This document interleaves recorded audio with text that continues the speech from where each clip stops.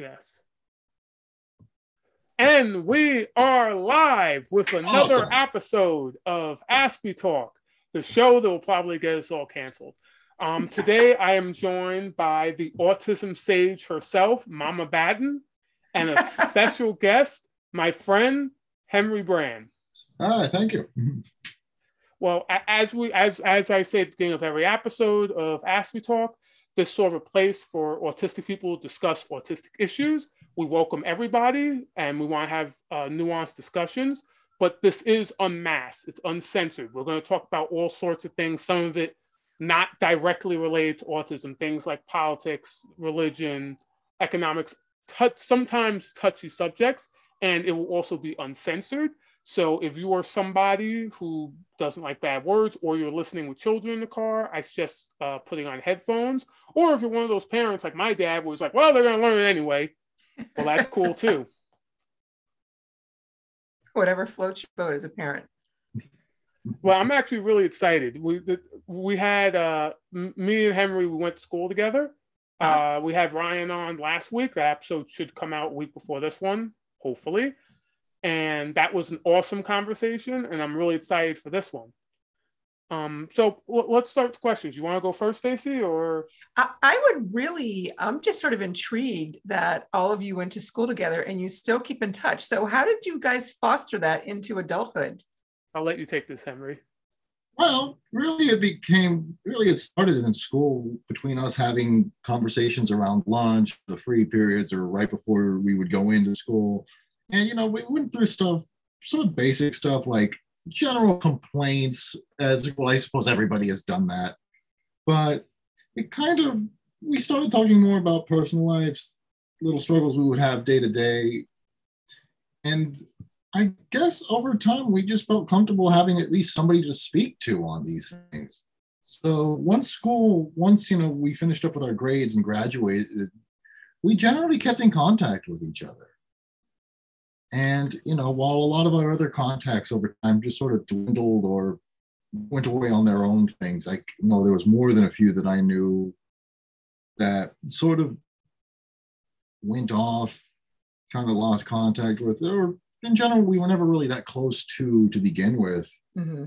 They went their own ways, but me, Torrin, and Ryan, we kept in contact. And I guess part of it also came from another friend of ours who would sometimes hold these parties during the winter months. And I totally know she doesn't know anything about this, so I don't know why she's laughing. That was an appropriate reaction, Stacey. Well, I haven't told you anything about this, but just know that was the appropriate reaction to what you just said. Exactly.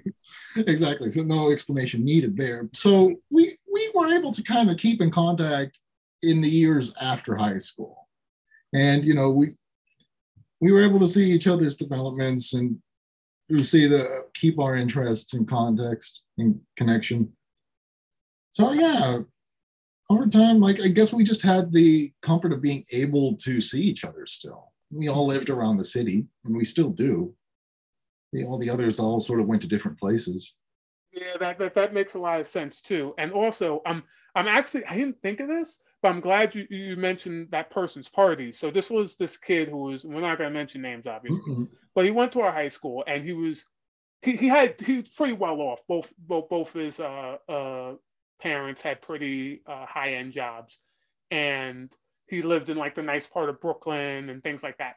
So he would invite a bunch of, because originally in our high school, we were part of a much larger social group. There were if you count the extended people, there were 10, 12 of us. And he invite us all over for these annual Christmas parties. And I think a big reason why me, Henry, and Ryan stayed in touch is as you saw their lives progress, I'm going to be a little mean here, you saw the people who were doing stuff with their lives, mm-hmm. and the people who weren't. And that's not an autism thing. I think everybody, a lot of people can identify with that, where after high school, you start seeing the people who sort of trip over their own dicks. Yeah. And the people who actually start moving in the right direction. Not saying I didn't trip over my own dick, because I did. But you saw people who were putting in work, who had drive. Both Henry and Ryan, especially Henry, was one of those people where, Henry, you had drive. First of all, you knew what you wanted to do, what you wanted to major in before high school. you probably had the most clear-sighted direction of any of us. So at those parties, you saw the people who were sort of going places and sort of had the self-determination and the sort of self-discipline to do the hard stuff, to chase their dreams, and the people who didn't. And I love that you mentioned that, because that's such a universal thing. You know, Stacey, I'm always big on pointing out that autism isn't something wholly unique. Exactly. So it's a universal thing. So I'm glad you mentioned that, Henry. Yeah, those parties were a good way to see how people were doing. Really, it's one reason I still hung around you and Ryan so much, because I could see that, you know, we always had the context of our earlier conversations we could sort of just jump right in on. It was always cool to see how you guys were doing. And, you know, with the others, I guess there just wasn't quite the connection there. We didn't quite we didn't quite know any of the others' business. You know, I could think of a few from my own homeroom that I just lost contact with over the years. But looking back, we didn't really talk that much to begin with. Like, there was a little bit of distance there, or simply, well, a lot of their interests just weren't, you know, in sync. There was distance, but actually between me and Henry, we knew of each other in school, and we sometimes talked. One thing I should mention about our high school is it was very tiny. It was K through 12, but if you took the 9 through 12 portion, there were only about 100 or so kids. It was in the ballpark of about 100. It was a small school in a one-story building. So everyone knew each other's stuff. So it's like regular high school, only everyone's even further up each other's asses. Yeah. So that was part of the reason there, is that sort of people, there was a close-knit aspect to it. So everyone talked to everybody.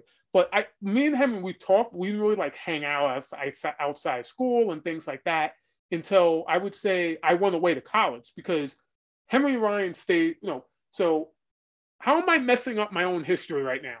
So I think we all do. Me and Ryan went away to college, to a college called SUNY Oswego, who I will put on blast. They have a lot of money, and they keep asking me for more money. Anyway, Henry stayed in the city. So there was a geographical barrier, but we actually started hanging out more during like breaks and stuff. In part because all of us ended up going to universities, which one thing was sort of rare and sort of a sign of we were people who sort of applied ourselves. Yeah. So that's what I find interesting. Me and Ryan, we hung out while we were in school during high school. Me and you, Henry, it wasn't quite the same way. But after high school, we definitely, the three of us definitely became very close knit, especially after me and Ryan finished high school. Got it. So what I'm hearing, and Henry, you correct me if I'm hearing wrong. I'm hearing that autistic individuals develop human connections just like non-autistic individuals. Is that what I'm hearing? I think you're hearing it 100% correctly. We do. We just personify it a little differently. You know, yes. It's the same song sung with slightly different verses, I have to say. Shitloads of echolalia. I can never pronounce that word. Yes, which I will take that as research-based evidence that autistic individuals are human beings, right? Is that, because I keep telling that to teachers, right? Like, these are human beings, these are little people, these are children, and I feel like sometimes people don't see that. So I guess our own high school didn't see that. Yeah. It wasn't inclusion, it was special ed. So everyone there had like an IEP. You have to have an IEP to get in there. Not everyone was autistic. There were people with ADD. One girl who I strongly suspect had schizophrenia, some OCD, stuff like that. But we did have the full American public school experience. Yes. You know, abuse was rampant. We had a scandal when a teacher slept with a student. We had the graduation rate was terrible. We had an active shooter. Yeah, that happened. Yeah, and the active shooter was the guy, and I said this on the last podcast. Oh, no, I said this off recording to you. The active shooter was the guy that if you said, who's most likely to be an active shooter? It was that guy. Like, we all knew we knew it was going to happen a year in advance. With this, I told Stacey, it happened the year after I graduated, because Henry's a year behind me. And I was saying, I can say that experience happened, and it was abrupt when it did, but nobody was surprised by it. Yeah. Yeah. The dude was an arsonist. I was in school praying. It's like I was a senior when this dude showed up. So I'm like, please, I'm the only kid on my block that's about to finish high school. Just let me finish high school for Christ's sake. Oh my gosh. Well, I will share with you a story. As a teacher, I went into a new district, and I went into a classroom, and I talked to all the kids in this young student middle school. Walked up to the desk and said, "Hi." And I said, "Oh, hi." And immediately the teacher said, "Do not talk to him." And I was like, "Oh, okay. Why is that?" Now, I do not believe this child was diagnosed with autism, but this student had just gotten out of like psychiatric hospital because a couple of years previously, he got mad at his teacher and told his teacher he was going to burn her house down. And nobody thinks that's going to happen. Well, he burned the teacher's house down and had to go away for a little while, which, you guys say you weren't surprised that he was the active shooter. We were very surprised that a student would actually, and I think it was because he was a child with an IEP. And so everybody assumes, oh, he's not competent enough to follow through on a criminal act. He did. What is this phrase you always say, Stacey? Assume competence? Yes. You're always saying on this podcast, assume competence. If a dude says he's going to burn his house down, assume he's competent to burn his house down. Exactly. Yes. So, Henry, I'm going to call those very wise words in my experience. Some people disagree with me, but I try not to underestimate a person's ability. I always assume a person has a few steps more of capabilities than they actually do, because sometimes they can surprise you. Of course. And one of the things, I guess we should get to actual traditional questions, because we do have an audience made up. We do have a lot of parents in our audience, and they'd like to know some stuff about autistic people, because we often don't get a platform. So I'm going to ask a couple basic ones, like how old were you diagnosed when you were diagnosed, or were you officially diagnosed? Because I don't even know that.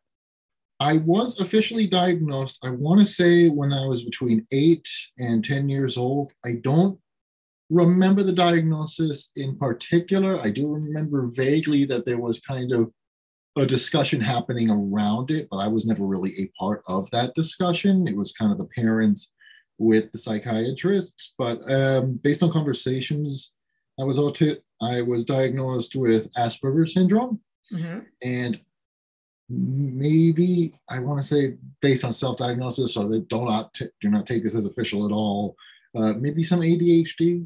The diagnosis is valid, so yeah.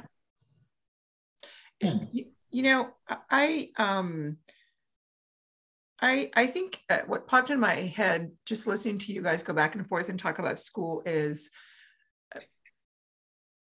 a lot of times parents feel that their children should make friends with kids who also have an IEP, or they should never make friends, and they're always trying to have them develop friendships and set up, play dates with children who do not have an autism diagnosis. And so I wonder, from the both of you and your friendship, and of course how it developed, like all friendships do, and how we all choose to maintain or not maintain a friendship. Do you have any advice in terms of, I don't want to say guiding, because I do think that sometimes parents feel the need to push friendships. And I think that it's important for those parents who are listening to realize that human connections develop. It doesn't matter what a diagnosis or no diagnosis, that human beings connect based on what connections bring us together. And before I continue to ramble, just thinking, do you guys have any thoughts on that in terms of parents either fostering, trying to push friendship, or working too hard without just organically letting it occur? Henry, the story I'm thinking of for you is, we're not going to mention names, but the kid that your parents tried to had to hook you up with a play date with, remember? Yes. The way you said that. Oh, yes, I know exactly what you're talking about. But going back to your question earlier, Stacey, about whether or not about autistics being human beings, yes, they are. We perceive the world just as clearly as anybody else. We just articulate it a bit differently, you know, or we can't quite articulate it in a way that's easy to read for other people. And that being said, we connect better with people who can interpret or who understand our own little odd or personal nuances. I guess that's why me, Torn, and Ryan got along so well. We were very good at understanding each other and what we meant, what we were referencing during our conversations, certain struggles that we would have or frustrations we would have with things and how, you know, they were occurring in the world or in the school, or how the school would treat us, how people would view us. You know, I think that number one, speaking to parents, it's like, in terms of wanting your kids to have friends or pushing them to have friends, the number one thing I'd say to do is try to understand the little nuances of your own child. Understand how they work, how they see the world, their opinions on things, their stances. They have them. Just because it doesn't communicate it like in the way that you can get it or that's clear to understand, they do have them. And they will make friends with people who, with other kids and individuals who are better at interpreting it, you know? No, I think that's very insightful for parents. And, you know, as a parent myself, my children are not autistic, but I just feel that a lot of times in conversations as a parent, not as a parent coach, but talking with other moms, you know, moms put a lot of pressure on themselves to feel that their worth as a parent is based on how many birthday parties their child gets invited to. And of course, I always look at it in terms of you're saving a lot of money when your child's not the popular one, because little Susie has to go to 12 birthday parties, you know, possibly more. That's a lot of money. That's a lot of birthday gifts to get. And so I try to help parents to see the silver lining of not being the most popular child in the classroom and on everyone's birthday list. But I do find that sometimes that push for, you know, play dates or developing friendships and knowing that children navigate to different groups as they grow and you know, friendships are not easy for anyone, right? You have to really, really trust someone. It's not just something to take lightly. And one or two good true friends is a win-win in a lifetime, right? Because people come and go.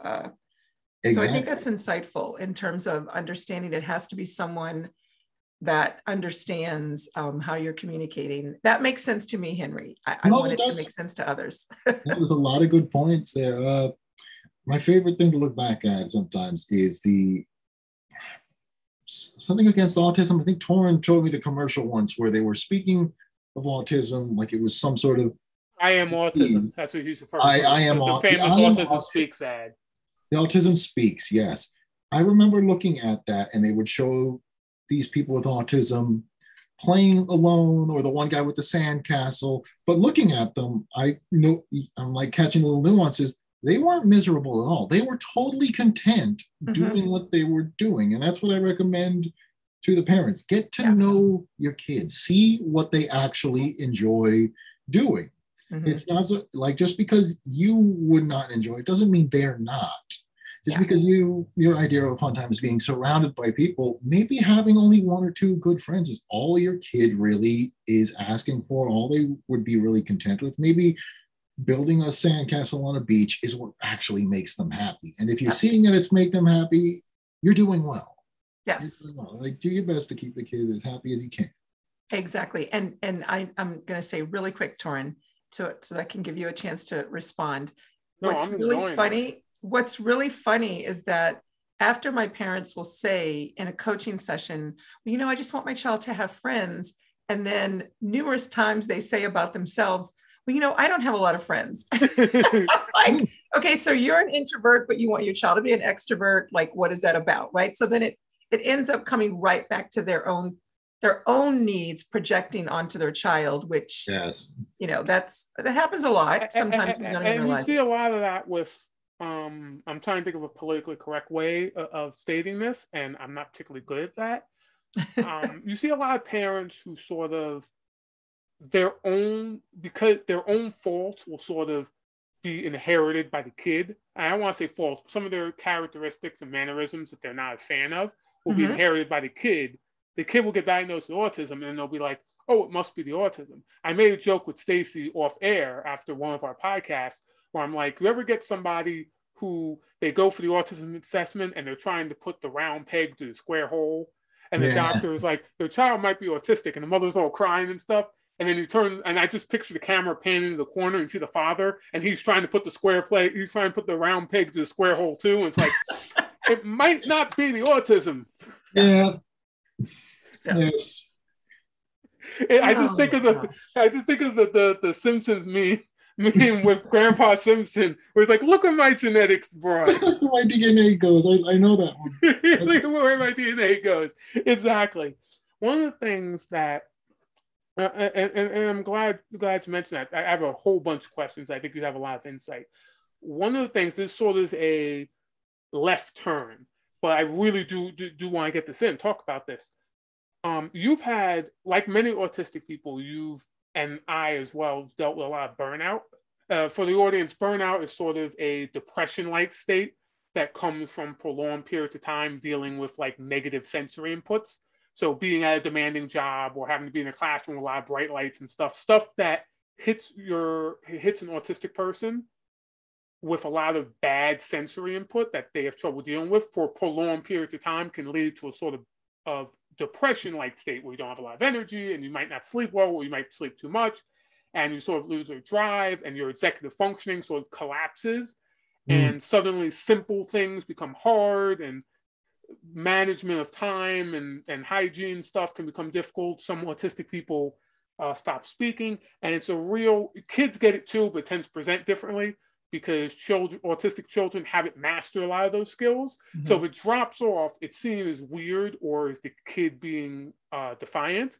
When it happens to an adult, the adult normally has mastery of things like an autistic adult who can normally verbalize or can take care of themselves, things like that, suddenly can't. You notice that because they have a relative mastery of those skills. Just to give the parents an idea of burnout. And you've had some rough experience with burnout, especially after two particular jobs that happened back to back that I'm tempted to name because fuck those people. Well, one's out of business, so I don't think anybody cares anymore. Oh, nice. Really? Yeah, it happened during the second pandemic, one. Second one, yeah. They flopped. But then if they're out of business, you can say the name. Oh, yeah, but made nice. Fuck those people. Nice. Operated from top to bottom. Kind of a weird concept anyway. Like it was sort of a hipster fast food place where they just treated people like like they acted like the bosses acted like they were slave drivers. Yes. It's kind of weird. They wanted high-end stuff in a low-end setting. Weird. Yeah, they basically it was to give context, it was in the middle of like Midtown Manhattan. So people want to feel bougie. They don't want to McDonald's because that's the poors do, but they want something with the convenience and the taste of McDonald's. Anyway, after that, you went into what I realized was a deep burnout, probably lasted at least a year. And we didn't know that at the time. And a lot of people don't seem to understand what burnout is. I didn't. I remember I was less than supportive of that state, if you recall, and I feel really bad about that, but it's true. I'm not holier than thou. I didn't understand what burnout was back then, but you were really struggling. You were having trouble like finding a direction. You were dealing with a lot of depression-like symptoms and things like that. So what is some of your experience with burnout, and how did you overcome it, and how did you overcome periods of more acute burnout? Well, based on my experiences from what I've heard speaking to other people since, thing to remember with people who are autistic and people in general is autistic people, things that are automatic for most normal people, they are conscious focuses for us. Reading expressions, body postures, volumes, tones, little nuances, those are conscious focus for us. Where everybody else, it just sort of happens automatically. We have to put our brains to work to interpret information as it comes. And so when things are kind of normal, we can function more or less normally, but when things become high stress, high demand, we not only have to focus on those things, but we have a bunch of other tasks that we have to complete, or there's a very large overarching task that we have to complete. We kind of have to start juggling things. and it kind of puts the brain in, I want to say kind of an overdrive. It's, I guess a word for it is the term overclocking, where you can get these things done, but it takes up a lot of energy and focus. And like anything, doing that for too long is going to lead to, I guess, a good comparison to a physical concept is friction burn. Mm-hmm. Like it's just going to overheat. So when that happens, it's kind of, the reason the burnout happens is it's the brain's way of saying you have done too much for too long. Mm-hmm. You need to take a break or you're going to suffer a collapse. Yeah.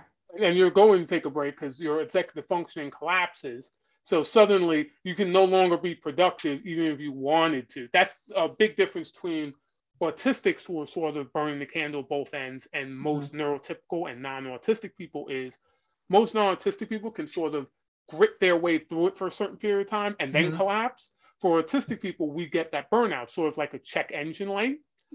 So our executive functioning will go down to an extent where we're no longer productive. So we have to take a break because we're no longer being able to perform the task that we have to anyway. Yeah. And, you know, it's interesting, before I learned about autistic burnout, when I was in the classroom with my kiddos, or even just doing therapy, speech therapy or homeschool, I used to incorporate what I used to tell the kids: you're going to have a brain break, right? So let's say that the school has us on every 9 weeks and then we have report cards. I may do 3 weeks of really good, you know, like just all the curriculum stuff and all the things that we have to do. And then we take a week off for brain break, because I always felt like, you know, kids are working really hard. I didn't understand the concept of autism burnout, but even when I used to do the homes, you know, I would go into the home 3 or 4 times a week to work with kiddos, not ABA 40-hour style stuff, but just going in and modeling for parents. And I would say, we're going to take, you know, 2 weeks and I won't come in because they're working really, really hard, you know, and they just need a brain break, right? Because I knew that they were working hard. I just didn't understand how and why and all the nuances. And of course, I'm always learning, and Tori knows I'm always soaking up information, but I'd like to think that maybe that avoided some of that sort of burnout, and for my students to continue at a great pace without being overwhelmed. And I do talk to parents about overscheduling therapy, like overscheduling, because I can just imagine. I mean, I can't imagine. I really can't imagine. But I know it's hard work, like hard work for little ones. If it's hard work for adults, it's got to be hard work for little ones. Like, do you guys remember when you were working so hard as kids in school and you didn't have a choice to take a brain break? We therapy? Yeah. We're part of like that generation. So I said this in the interview last week. We're part of that generation of autistic people when like they didn't really understand autism very well. So they didn't know what to do with us. They sort of just threw us off the deep end, and like if we either sank or swam. Yeah, that was sort of the mentality at the time we were in school. Like even before the child school, especially, like it was really hit and miss. Like you functioned well or you didn't. Yeah. And there wasn't a lot of care for it sort of past then. It's like sort of stumble your way through if you can. And I'm glad you brought that up, because that brings up a really good question. There's also there's differences in experiences too. So you come from an immigrant household, something me and Stacey do not. And so expectations for you were different than me. Me growing up, as I said on this podcast, expectations were non-existent because I'm a Black man who grew up in the projects. So whether you're autistic or not, if you just manage to not get somebody pregnant and stay out of prison by the time you're 25, that's considered a wild success, unfortunately. In immigrant households is different. Your father's a Guatemalan immigrant who started as a dishwasher, works way up to busboy, and then cook at the Waldorf Astoria, where they hold like those president's correspondence meetings. So it's sort of the prototypical American success story. So talk about some of the pressures that you had to sort of live up to that, and some of the if you had pressure and any pressures you might have received from like family members. So the thing to remember, at the core of all this, when you mentioned the immigrant household, is don't expect support. Even if they could potentially give it, don't expect aid, don't expect links, don't expect referrals. They're not going to give it. Mm-hmm. You're pretty much on your own. And they will, the way it happens is they will put X amount of expectations on you. And if you don't meet them, after a while, they get frustrated. They'll try again, or they'll constantly kind of badger you on your lack of progress. And if that doesn't happen, then they'll probably move on to the next kid. And they'll kind of forever look at you with a kind of, I want to call it a tepidness. It's like, oh, it's that guy. And I'm glad you actually segued into my next question perfectly. So that was perfect timing when you said they'll move on to the next kid. Unlike me, I grew up as an only child. So I don't have the experience of, and I grew up only child with a single father, and mom died when I was young. So it was a very small sort of, it was just me and my dad for most of my developing years. You have two siblings, both parents, and a large, as someone who's Guatemalan, a large extended family. Mm-hmm. But you're the only diagnosed autistic person in the family. Keyword on the only diagnosed autistic person. I'll just leave that there. Do you ever feel a little bit like a black sheep, or have you ever felt that you weren't on the same page or the wavelength as the rest of the family? I suppose for a while I did, but at a certain point, and this goes out to other people who might be feeling this too, I realized that I could not dwell on what the family wanted, because going back to what I said earlier, I realized that the family was trying to project their expectations on me. They didn't actually know me. They didn't know the context of me, my interests, what I wanted to do. They were trying to project what they perceived as success onto me. And when I didn't meet that, they sort of gave up or got frustrated. But towards the end, I had to start focusing more on myself as I moved forward. I made connections with other people, other groups, other support. And honestly, that has been a lot more helpful, especially in trying to overcome a lot of the stresses that kind of environment has left me with. And I found, even especially towards like what you said with the other members of my family, especially my brother, I've kind of ended up taking less of a black sheep role, and I've become, among my siblings, more of like a support figure. Mm-hmm. And in some cases, also the oldest, so that plays a role too. I'm the eldest, and I'm going to be honest, kind of pseudo parent, especially I feel in the case of my brother, between us all here, because I noticed they sort of did the same to him as they did to me. They were projecting expectations he really had no interest in, or had no real capability to do without help. And so I found myself more often than not having to take a kind of emotional and sort of developmental role model or guiding figure every now and then. More than every now and then. I remember that when he was a kid. Like everything Henry's saying, I can confirm, as someone who was there, who's around the house a lot.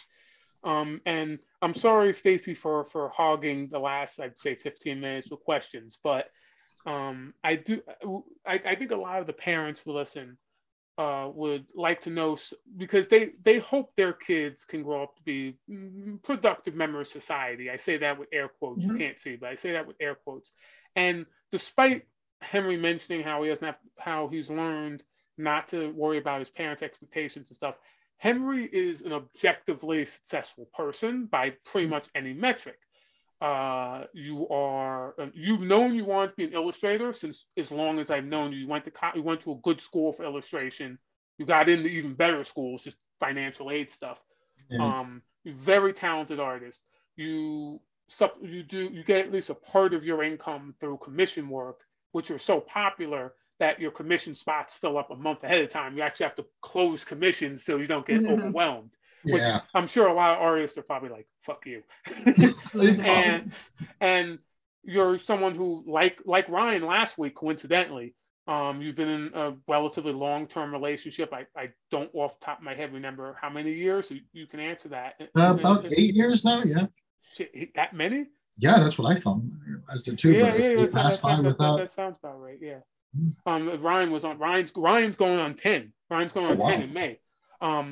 But and at least you didn't have to get choked out to get your girl. We talked about that on the last episode. But so you're someone who is doing relatively productive. You make a decent amount of money. You're very well dressed, great hygiene, well kept. You keep your room impeccable. You definitely buy your own stuff. You definitely have a large measure of independence. You do what you want. You turn art into something that you get a living out of, which is rare for most people. You and me are sort of standing apart from a lot of artists because you managed to do that. So you're definitely someone who a lot of people would say is objectively doing well in life for someone who's still in their 20s. What are some of the, and this is a broad question, I know, but what are some of the tips and tricks or struggles that you've had being a relatively successful autistic adult? I suppose the fact that, all things considered, that, you're kind of expected to step up on your own. You're expected to basically not have any of the struggles of your younger years, that those are just kind of conveniently gone, or it is seen as conveniently gone by people who still, to be fair, don't actually try to get to know me. Yes, burnout is still a thing. As you pointed out, that was very recently. That was within like the last 2 years that job happened. So I think the struggle is to remember that just because your kid is the adult, it doesn't mean like a lot of the stuff is outmoded or is in the past or it's a childhood thing. No, for some things, we're going to be struggling with these for the rest of our lives. And it's understanding this that I think becomes a conflict with parents and older figures of the family, And it's sort of learning how to manage it, knowing how to read it. I feel like we end up having to put a lot more effort into it than they do. Mm-hmm. I definitely agree with that. And you've done. I'll fill in some of the stuff too, just stuff I've seen. So Henry, if you walk into Henry's sort of living space, one of the things you'll notice right away is within 15 minutes, an alarm will go off. And another 15 minutes later or so, another alarm will go off. And the reason that you have all these alarms is to remind you to do things like eating and taking a break and remembering to respond to your girlfriend and all sorts, and remembering to walk the dogs and all sorts of things that you and a lot of autistic people struggle with, acts of daily living, struggle to remember sometimes when we get really engrossed, especially when we get really busy adulting. You're somebody who you have a planner, so you schedule everything. You sort of you try to schedule your meal time. You put in the legit like nuts and bolts work to keep your life relatively balanced. And I just wanted to mention that. You didn't mention that. I wanted to mention that because I want people to know how much work you put in. We all put in, but you really put in to keep your shit together. Yes, there is a lot of struggle in terms of time management and such. I think a thing that happens a lot of the time is with autistics, I feel like as time goes on, the thing to remember is keep track of the day. It becomes especially hard if you look at my living space because I'm in the lower levels of the house. It's not easy to see the sun. I don't get quite the proper day and night cycle. My circadian rhythm is kind of a little messed up. So I kind of have to put the extra effort in to keep track of what time we're at the day. And I imagine for a lot of autistics, this is also a thing in the household where they are, I feel, and this maybe it's going to come off as a little insulting to some of the parents listening, but I'm going to have to say it anyway. If you have your kid living downstairs in the basement and you're wondering why their time management is off, thing to remember is they're not getting the day and night cycle. Number one, you make sure they have the day and night cycle with the sun, because if you don't, and the general atmosphere of their living area is like 3 p.m. all the time, then they're not going to have it. It's going to be difficult for them to manage a sort of measurement of time. Sorry. No.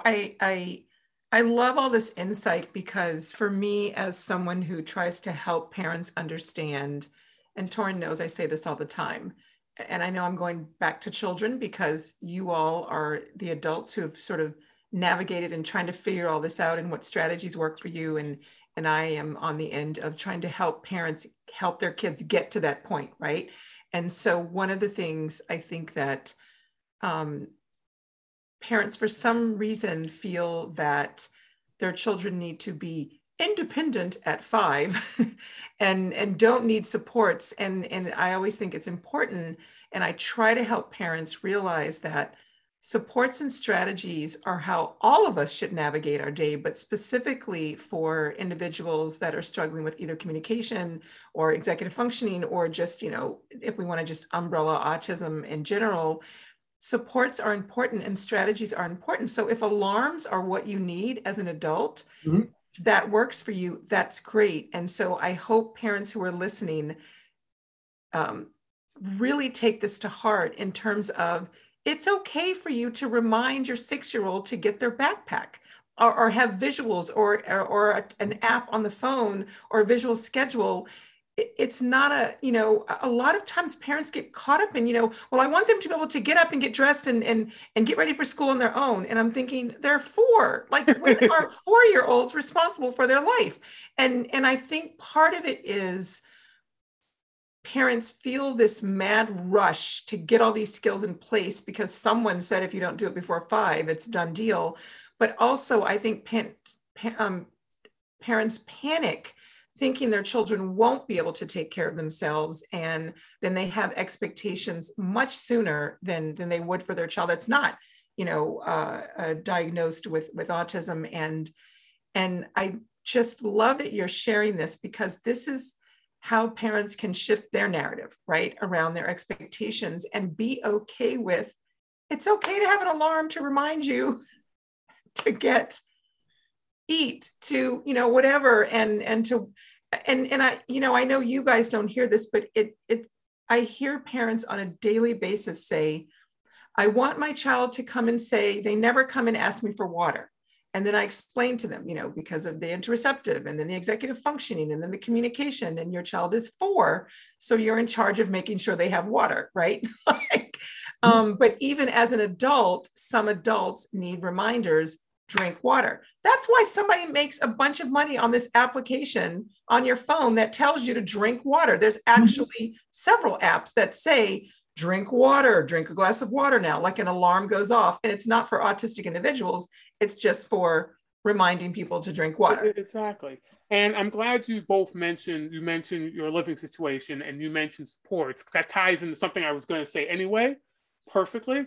The first time I visited Henry's house, and you probably remember this, you just turned 18 and you were moving from the 2nd floor to the basement. So his dad is Guatemalan. So Henry seemed really stressed. And I was like, what's wrong? His dad comes to the door and explains to me, because Henry was trying to move a mattress by himself down to, now Henry's a big dude, understand. You can't see him. Henry's you're about 265, 6'4". You're a big freaking dude. He's just a big dude. But he was trying to carry a mattress by himself down 2 flights of stairs. I asked his father, why aren't you helping him? And his father goes, in my culture, when a man turns 18, he has to be fully independent. He needs to be on his own. So I'm like, so you can't help him drag a fucking mattress down the flight of stairs? Like, no. It's like, no. He's moving out of your house. Yeah, I think that establishes independence. It's like they made him move all his shit by himself. So when you talked about supports, I'm sure you saw both me and Henry sort of had looks like, supports, the fuck is that? Because we didn't have that shit. We were on our own. And that's the problem. That's why I think what you've managed to do is so impressive, because you didn't have any of that support. Like, they cut everything off after the age of after you turned 18 because of cultural reasons. Yeah. And it's just been you, and it's just been us and your girlfriend, and just trying to figure out our 20s, just sort of bouncing around our 20s, trying to figure shit out, which I get is most people in their 20s. I get that. So I'm just glad. I'm glad you mentioned that. And what are some of the things that have sort of allowed you, Henry, to overcome all that stuff? What do you think are some of the things about you? Do you think the autism has helped you, or it's just something personal to you? What has allowed you to overcome the complete lack of people giving a fuck? Honestly, one of the things I found that has really helped is I found other actual support groups, whether it was between you, Liz, people online. I found people I could actually talk to who would understand the points that I made and my stances, my struggles, my frustration, and who helped me disassemble them, work around them, work with them. Because I realized I wasn't going to get that at home. Like that just wasn't an option. And so I realized, okay, I'm not getting it here. I'm going to have to find people who do understand this to help me out. And there's not really any shame in doing so. Everybody wants you to be totally independent. They want you to be an island. But the fact of the matter is, like, you might need to, at certain points in your life, hitch your wagon to other people. Yeah. And there's nothing wrong with that if it'll help you out, like if it helps you become stronger in a way. What's interesting is from my perspective, the contradiction of whether it's the Guatemalan culture or my family's in Puerto Rico or my family's in Mexico, there's a huge sense of community, but then it's like you're out on your own at 18. Yep. It's like huge sense of community, but like, oh, you got to get out. Yeah. Like, you're a man now. Yeah. It's like they teach their kids to swim, just throw them in the freaking pool. Pretty much. If he wants to breathe, he'll learn how to swim. Yeah. Yeah. So Henry, is your mom still around? Yeah, she's still around. She's still here. She, I think, still works in the veterinary business. And she, both parents, she's probably been the most active in my siblings' life. Mm-hmm. My dad sort of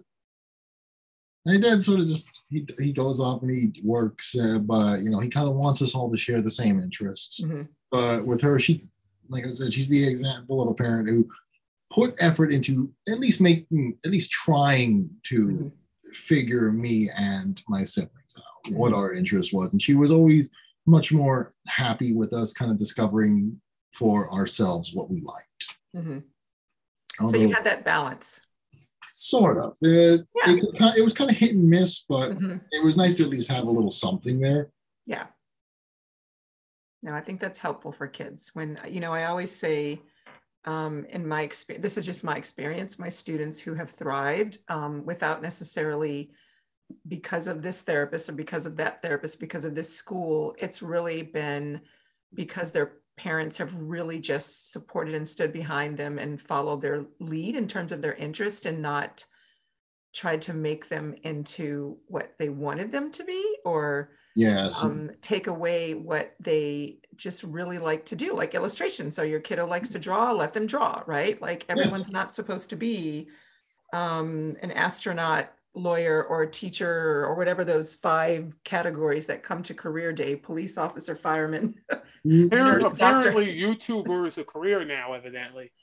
I have to say, as a mom of 2 boys that were younger when the gaming stuff came out, I was in that generation of parents who said, you can't make a living doing that, get your books. And now you can. So I don't know what parents are pushing back on now because, people are making a living out of spending a lot of time playing games. And I'm not sure what mamas can say now because, except for get off the game. Exactly. And I'm pretty much good with, because I think we're running up against time. We try to keep these from being too long, even though I could talk like this. I could go on like this with you two for hours and hours. We try to cap these to the length of a really long visit to the toilet. So I'm pretty much, I've said most of the questions I have. Is there anything you'd like to say before we go? Anything we didn't think of? Going back, I think to what Stacy mentioned earlier about parents getting frustrated with the kids, trying to get them to do things a specific way. And this is going out to the parents, be very careful about scolding your kids to do these things. You are not imparting what you might think that you're giving them. If you constantly go at your kids about being clean or their hygiene, how they dress, getting things done in a timely manner, doing their tasks around the house, do not meet it with hostility. You are probably teaching your kids to resent or try to avoid these things than anything else. They will push it to a lower priority in their mind because you have created an association of very negative response around it. Mm-hmm. Might not be lighting the fire underneath their feet that you think they are. You might actually be making the problem worse. Yeah. And so I will say, as a final statement, that I think that we need to all come back together and talk about what that looks like for parents in terms of how do you not get upset about those little things? Because, the reality is some parents really just don't have the capacity to just wait or leave a toy on the floor. And I'm using those, simple examples. So I think it would be great for us to get together and maybe if you can recall, right, your childhood, what to do, what not to do. I think that would be really insightful. But we definitely have to have you back on. You're definitely going to be a recurring guest. Yeah. I'll be glad to do so. Thank you for joining us, Henry. Of course. Thank you. I think we're good here. All right. And I will say, I know you're stopping the recording, but I don't want this to be recorded. You can stop it. That's going in because we're still rolling. So that's going in. See ya.